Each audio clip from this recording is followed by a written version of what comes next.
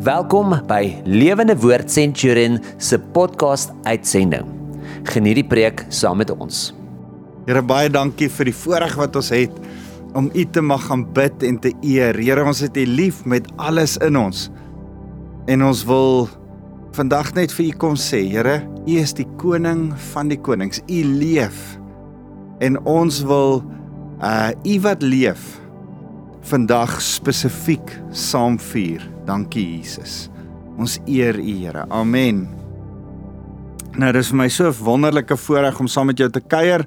My naam is Wouter van der Merwe en ek is van Lewende Woord Centurion en ons is hier in hierdie interessante tyd waarin ons eintlik die opstanding, die hemelvaart, alles van Jesus nog bly vier in hierdie tyd rondom Pinkster en alles wat gebeur en ek wil nou net vandag by jou kom stil staan oor hierdie interessante ding van die 40 dae tussen Jesus se opstanding en sy hemelvaart. Ek moes hom seker 'n paar weke terug gepreek het, maar ek is nou besig daarmee en ek het nou aan 'n klomp goed gedink en so ek wil begin deur vir jou so een of twee vrae te vra.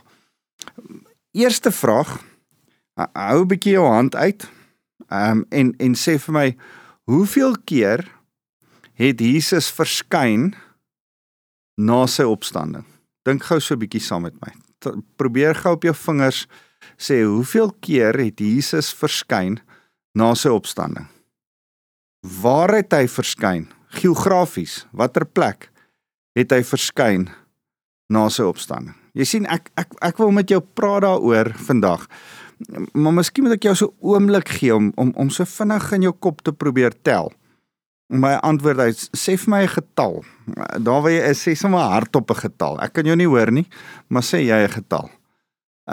Hoeveel keer in die 40 dae tussen sy opstanding en sy hemelvaart het hy verskyn? 1 keer, 2 keer, 3 keer, hoeveel keer? Ek gaan nou vir jou sê wat is die regte antwoord. En waar het hy verskyn? Wat se geografiese plek het hy verskyn? Goed, hopelik het jy vir my gesê. Nou wil ek vir jou sê, jou een hand was nie genoeg nie. Jou 2 hande was ook nie genoeg nie. Miskien het ek jou geflous. Jy moes eintlik, is die regte getal, dit lyk vir ons soos 10 of 11 keer, ten minste 11 keer, wat die Here verskyn het na sy opstanding voor sy hemelvaart. In daai 40 dae tyd. Ek gaan vinnig saam met jou die geleenthede, die 11 kere deurgaan. Hoor gou hier, hy het aan Maria Magdalena verskyn in Johannes 20 vers 14 tot 16. Meer as een van die evangelies beskryf die Maria Magdalena verskyning. Hy het aan die ander vroue verskyn, onder andere Salome, Johannes en Jakobus se ma, Matteus 28 vers 9. Hy het aan Petrus verskyn, Lukas 24 vers 34. Nou daai verskyning aan Petrus kon moontlik 'n ander verskyning ook gewees het, maar Paulus praat ook daarvan dat hy aan Petrus spesifiek verskyn het.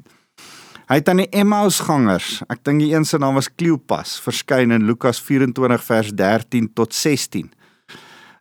Hy verskyn aan die 10 apostels in die bokkamer in Johannes 20 vers 19 tot 24.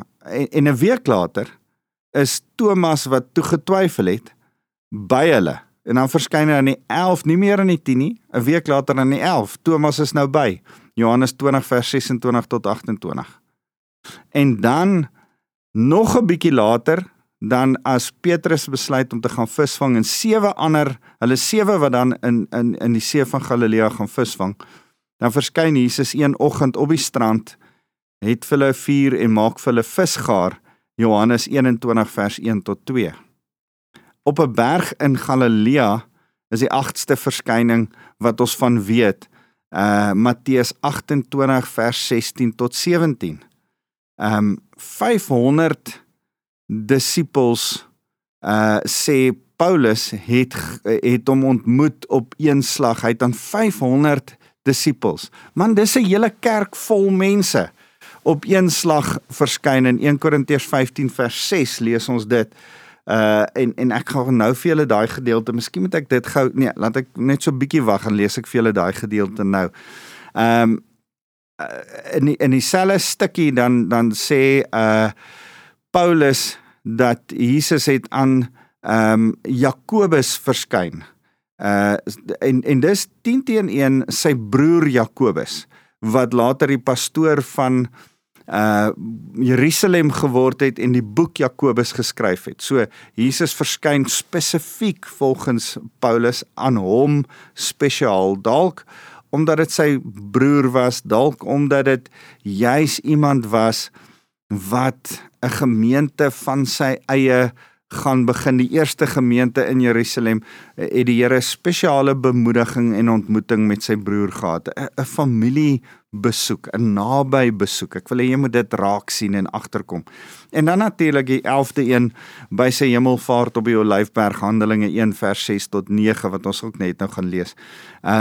Baie interessante, baie prominente verskyning van Jesus in daai 40 dae tussen sy opstanding en sy hemelvaart. So, as jy nou kan dink, as toe ek jou gevra het, waar het Jesus verskyn, dan het jy dalk gedink by sy graf, nadat hy opgestaan het. Maar hy het by sy graf verskyn, maar hy het ook op die pad by die Emmausgangers verskyn. Hy het ook in die bokkamer 2 maal aan al die apostels verskyn, later saam met Thomas. Hy het by die see van Galilea op die strand verskyn, terwyl hy vuur gemaak het en saam met hulle geëet het. Hy het nie net as 'n gees teruggekom, hy was liggaam ook, hy het geëet saam met hulle om te wys hy's 'n liggaam. Al kon hy deur mure loop, dink aan die bokkamer waar hy iewes skielik net in hulle midde gestaan het en weer verdwyn het.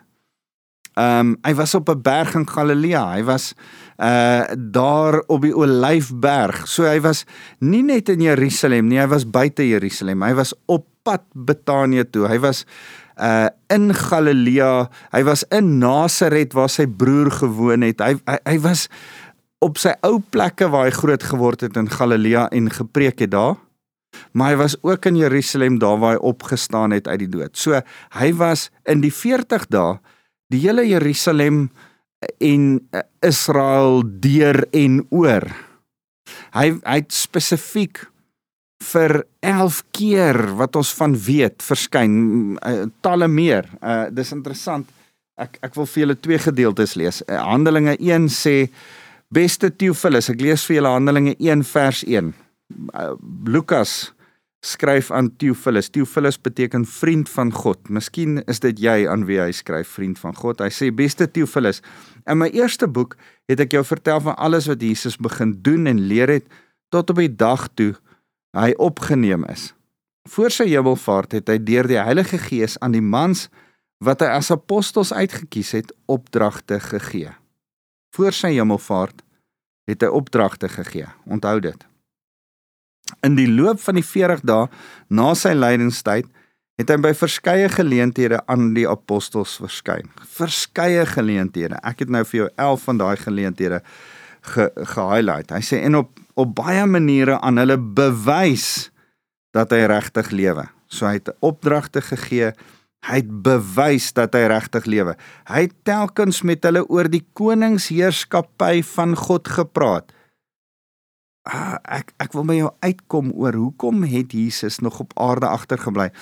Toe hy opgestaan het uit die dood, die graf het oopgegaan en hy het verskyn. Hoekom het hy nie net sommer dadelik hemel toe gegaan nie? Hoekom nog 40 dae op aarde bly?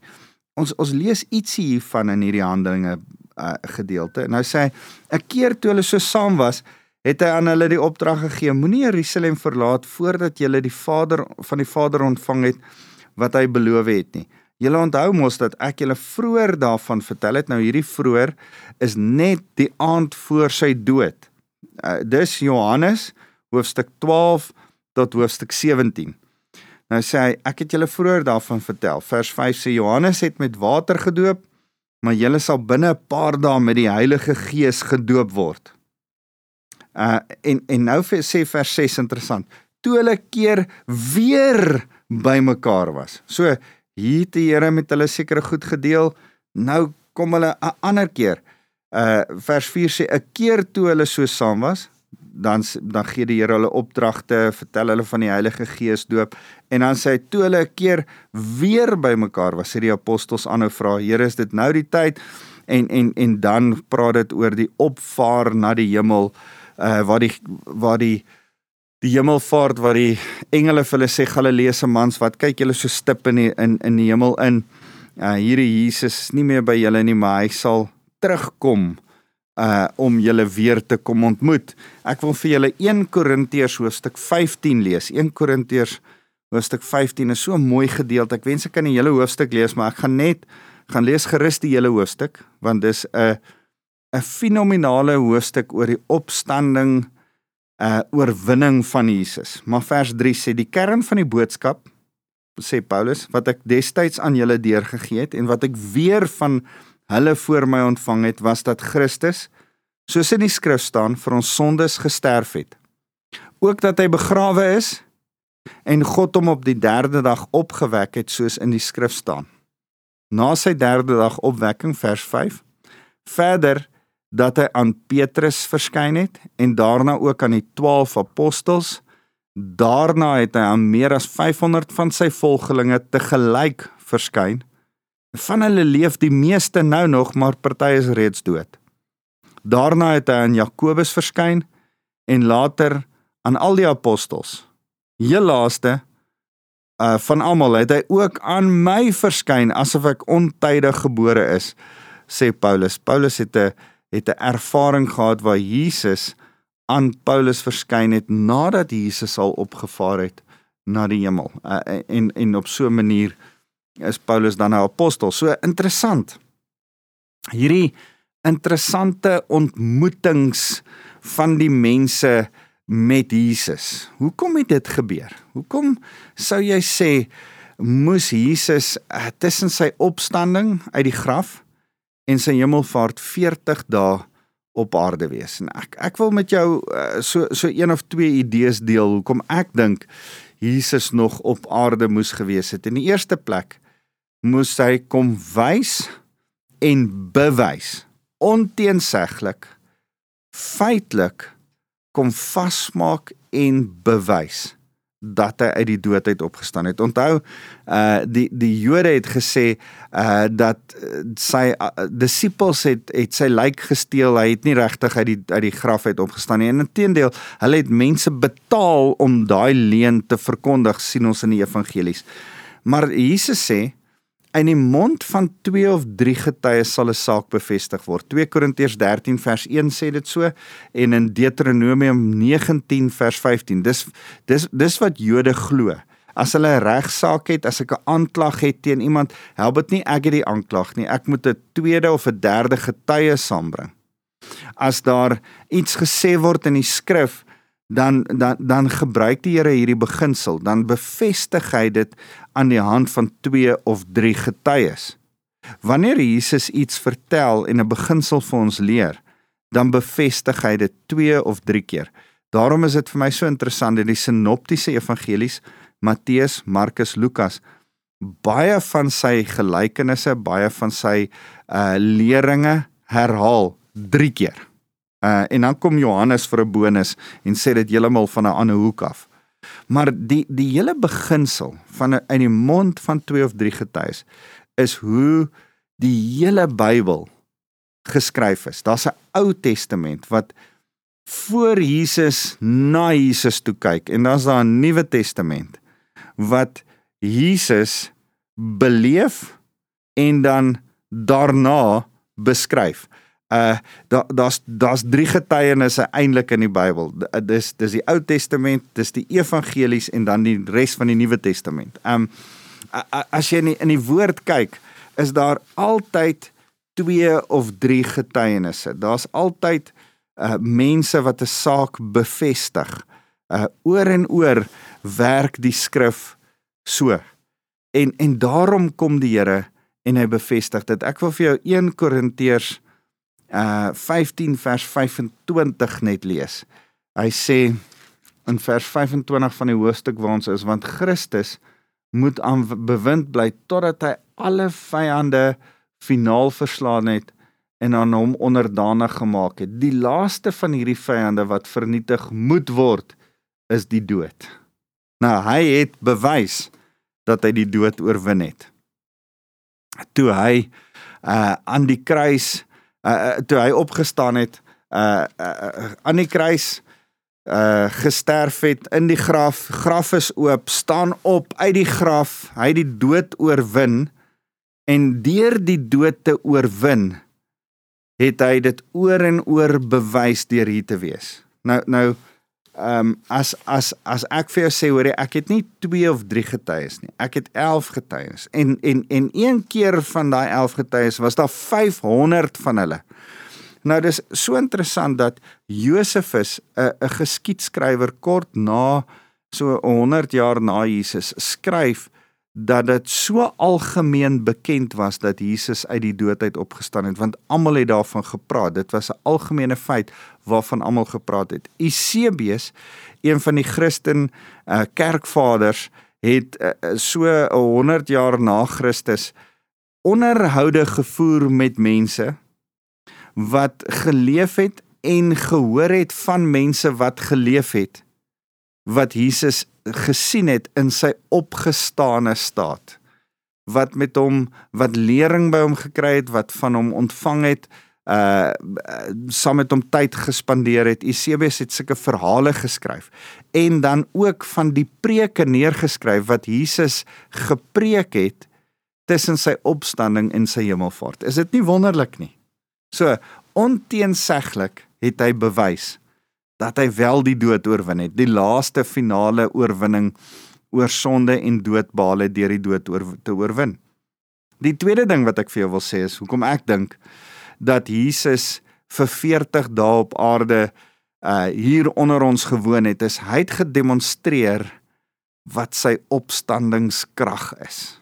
Het jy al gedink dat Jesus was dood?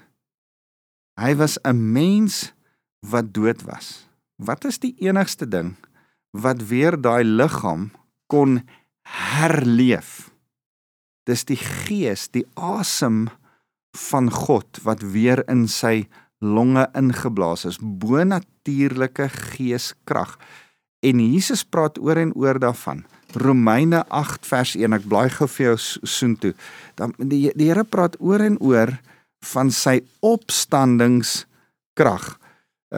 Romeine 8, 11, omdat die gees van God, wat Jesus uit die dood opgewek het, in julle woon, sal hy wat Christus uit die dood opgewek het, ook julle dooie liggame weer lewendig maak, deur dieselfde gees wat in julle woon. Is dit nie wonderlik nie? Jy kan nou al die Heilige Gees in jou lewe innooi, want hy sal sorg dat jy vir ewig leef, en hy sal elke stuk dood, sonde, negativiteit in jou nou bly oorwin.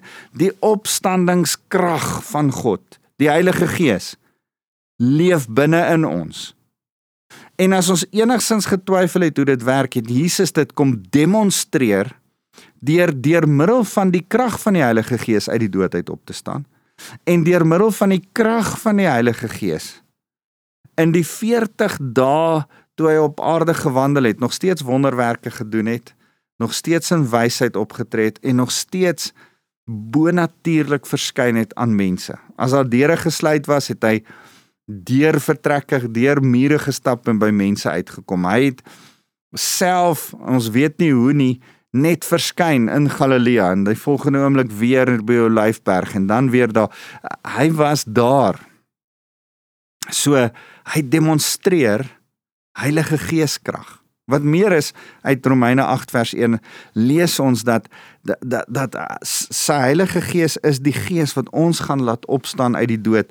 En 1 Korintiërs 15 vers 20 sê, maar nou is die werklikheid totaal anders. God het Christus uit die dood laat opstaan.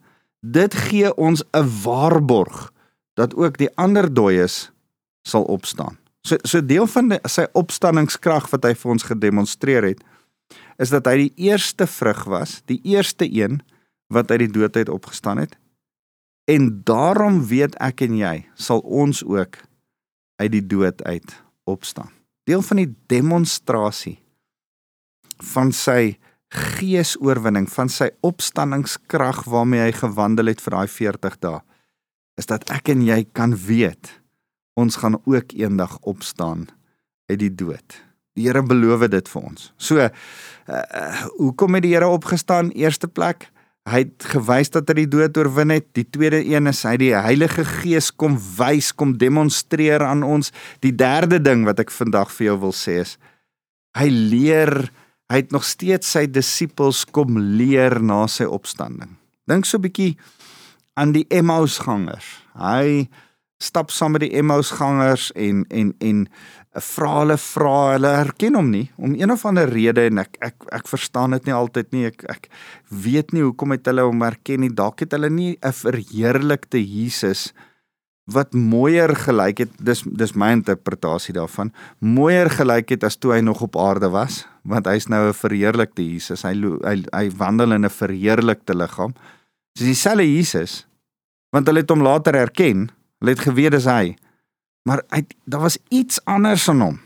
Dalk sy verheerlikte staat, as jy aan die berg van verheerliking dink, en dan hoe hy geskyn het, en anders te gelyk het, as wat Petrus en Johannes en Jakobus hom gewoonlik gesien het. So nou kom hy by die disippels, en hy leer hulle, hy is besig om aan hulle goed te openbaar, Matteus 28, dis interessant as ek vir jou Matteus 28 wil lees, wil ek so baie keer in die verlede het ek gedink, dat Matteus 28 speel af, daar in dieselfde stuk as wat dit afspeel in Handelinge hoofstuk 1. Dis daar waar Jesus net voordat hy hemel toe gaan, maar dis nie die geval nie. Matteus hoofstuk 28 speel af in Galilea op 'n berg, waar die Here eintlik vir hulle sê, hoorie, julle, ek kom julle nou leer, dis nie voordat hy hemel toe gaan nie. Dis in 'n leringstyd. Ek lees vir julle vanaf vers 16 af. Die 11 disippels het toe na Galilea gegaan, na die berg soos Jesus hulle beveel het. Toe hulle hom sien, het hulle hom aanbid, en alhoewel party van hulle nog getwyfel het. Jesus het kom toe nader en sê vir sy disippels, God het die volle mag oor hemel en aarde aan my toevertrou. Gaan dan, maak al die nasies my disippels en doop hulle in die naam van die Vader en die Seun en die Heilige Gees. Leer hulle om alles te gehoorsaam wat ek aan julle oorgedra het, en weet verseker, ek is altyd by julle tot aan die einde van die wêreldgeskiedenis. Nou, die Here is besig om hulle opdragte te gee en te leer. So, daar was finale werk om af te handel met sy disippels. Ek dink persoonlik, in daai 40 dae, moes Jesus hulle seker goed kom leer, wat hulle nie sou klik voor sy dood, begrafnis en opstanding. Die sommetjie het eers, al die punte het eers bymekaar gekom, as hy die lering wat hy in die 3 jaar wat hy met hulle gehad het, kom vasmaak in daai 40 dae, deur sekere goed weer te herhaal, sekere goed vir hulle te leer, sekere autoriteit weer te kom oorhandig, as hy nou oor autoriteit, vol mag met hulle kom praat, vroeër in hulle bediening, as hy die 72 uitstuur, as hy die disippels uitstuur, en sê, onthou, ek gee aan julle alle autoriteit, oor demone, oor alle magte, julle dra my autoriteit, julle demone in die, julle het autoriteit oor die fisiese en die geestelike, dan sê hy vir hulle in die evangelies.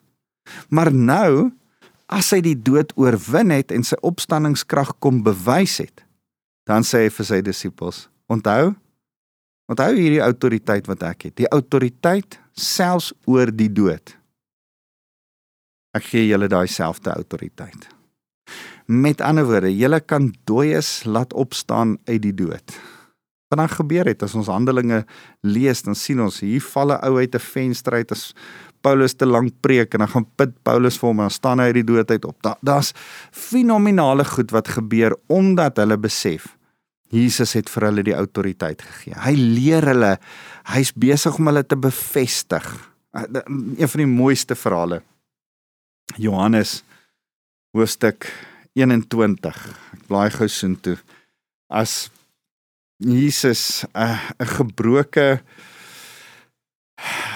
Petrus kom restoreer. En Petrus se lewe weer kom herstel. Dan sê hy kry Petrus in Johannes hoofstuk 21 vers 15, dan eet hy ontbyt saam met Petrus en dan begin hy vir hom sê, Simon, het jy my lief? Ja, Here, u weet dat ek u lief het, gaan versorg my skape. Simon, het jy my lief? Vra hom weer, ja, wees 'n herder vir my skape. Simon, het jy my regtig lief? Ja, gaan versorg my skape. En dan as al hierdie goed gebeur en dan sê hy, dit het Jesus gesê om met Petrus te praat. Dan sê hy, nadat hy dit gesê het Jesus vir Petrus gesê, volg my as my disipel. Ek het jou vir 3 jaar as 'n disipel gehad. Ek het jou geleer. Nou klik jy, Petrus, wie ek regtig is en dat jy nou eers waarlik my disipels is. Volg jy my nou as 'n disipel?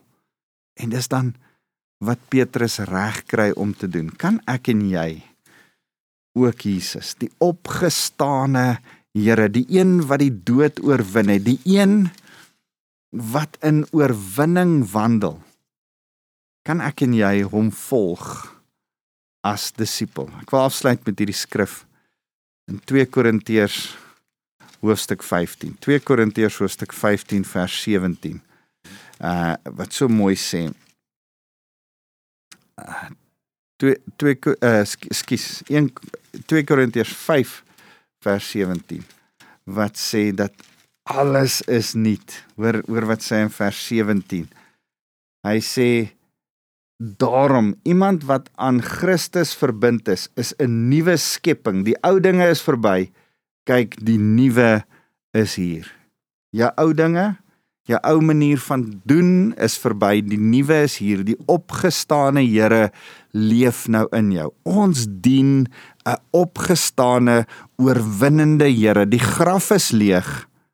Hy het opgestaan en hy het opgevaar. Hy sit aan die regterhand van God om nou vir jou en my voorspraak te doen, maar hy het onteenseglik kom bewys. In enige hof sou die bewyse kan staan.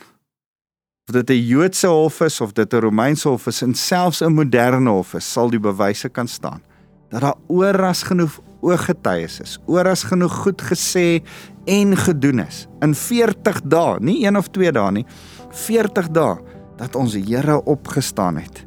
Hy leef, sy graf is leeg. Elke ander godsdiens, se beginner, se profete, se grafte is nog in Mekka of elders in die wêreld, maar ons God, ons Here, ons verlosser, se graf is leeg. Hy leef, en hy leef binne in my en jou ook. Kom ons bid saam. Here, dankie dat U leef. Dankie dat ons U oorwinning kan vier en kan besef, onteenseglik, Here, kom wys U dat U die dood oorwin het. Kom wys U ons die krag van die Heilige Gees en kom leer U ons hoe ons nou in hierdie oorwinningslewe, hierdie opstandingslewe moet leef. Here, help ons daarmee. Help ons om met vreugde egte lewe en lewe in oorvloed te leef. Ons eer U, Here Jesus. Here, mag ek nou bid dat die opgestane Jesus met ons elkeen sal wees.